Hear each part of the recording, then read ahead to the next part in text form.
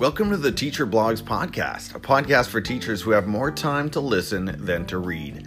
This is a podcast that amplifies the voices of education writers that are seen, read, but need to be heard. If you've written a blog post that you'd like me to consider featuring here, please message me at teacher_blogs on Twitter. I'm your host, Tim Cavey, and I'm so glad that you're joining me on this episode. Let the learning begin. Today's blog post was written and read by Susan Jachimiak. You can read it on Susan's blog, #NewTeacherJourney, located at msjachimiak.weebly.com/newteacherjourney.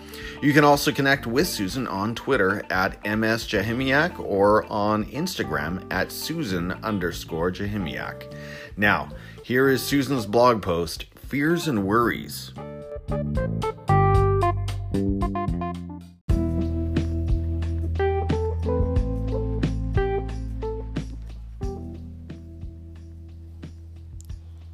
About to start my second year of teaching, and I am excited, but I am also nervous about what to expect. I know that being a teacher is an absolute privilege. I love what I do, but that does not mean that every single day is a breeze. I recently saw a quote that said, if you're worried about being a good teacher, chances are you already are, and that resonated with me. I look at teachers that I follow who truly seem to have it all together, but when I look closer, I realize that they are vulnerable just like me and fall down sometimes too. Things I worry about. Am I a good teacher? How am I going to set up my classroom in a week? Am I enough for my students? Will they enjoy being in my class? Will I ignite a love for math or the opposite? I really hope I can ignite a love for math through applying growth mindset strategies. Do I have what it takes to be successful? I know that I've had obstacles in my way before, and thankfully I got through them with hard work and perseverance. I have a platform on Twitter which I am grateful for, but I am not perfect and I worry too. My hope is that by sharing this post, I can assure other newer teachers that they are not alone. Our fears and worries are as real as they can be, but I know for a fact that we can rise above them and come out stronger.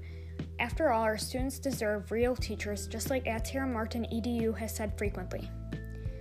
I strive to be a real teacher for my students because they truly deserve a teacher who cares endlessly, makes mistakes but learns from them, and always cheers them on.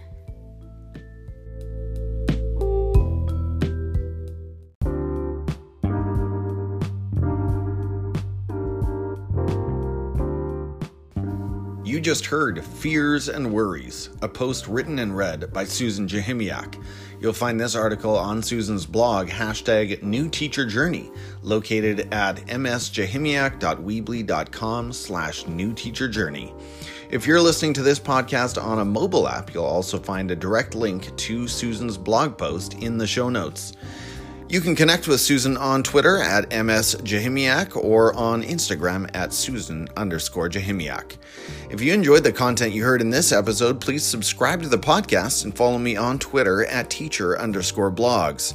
I'm your host, Tim Cavey, thanking you for joining me today and hoping you'll be back for more right here on the Teacher Blogs Podcast.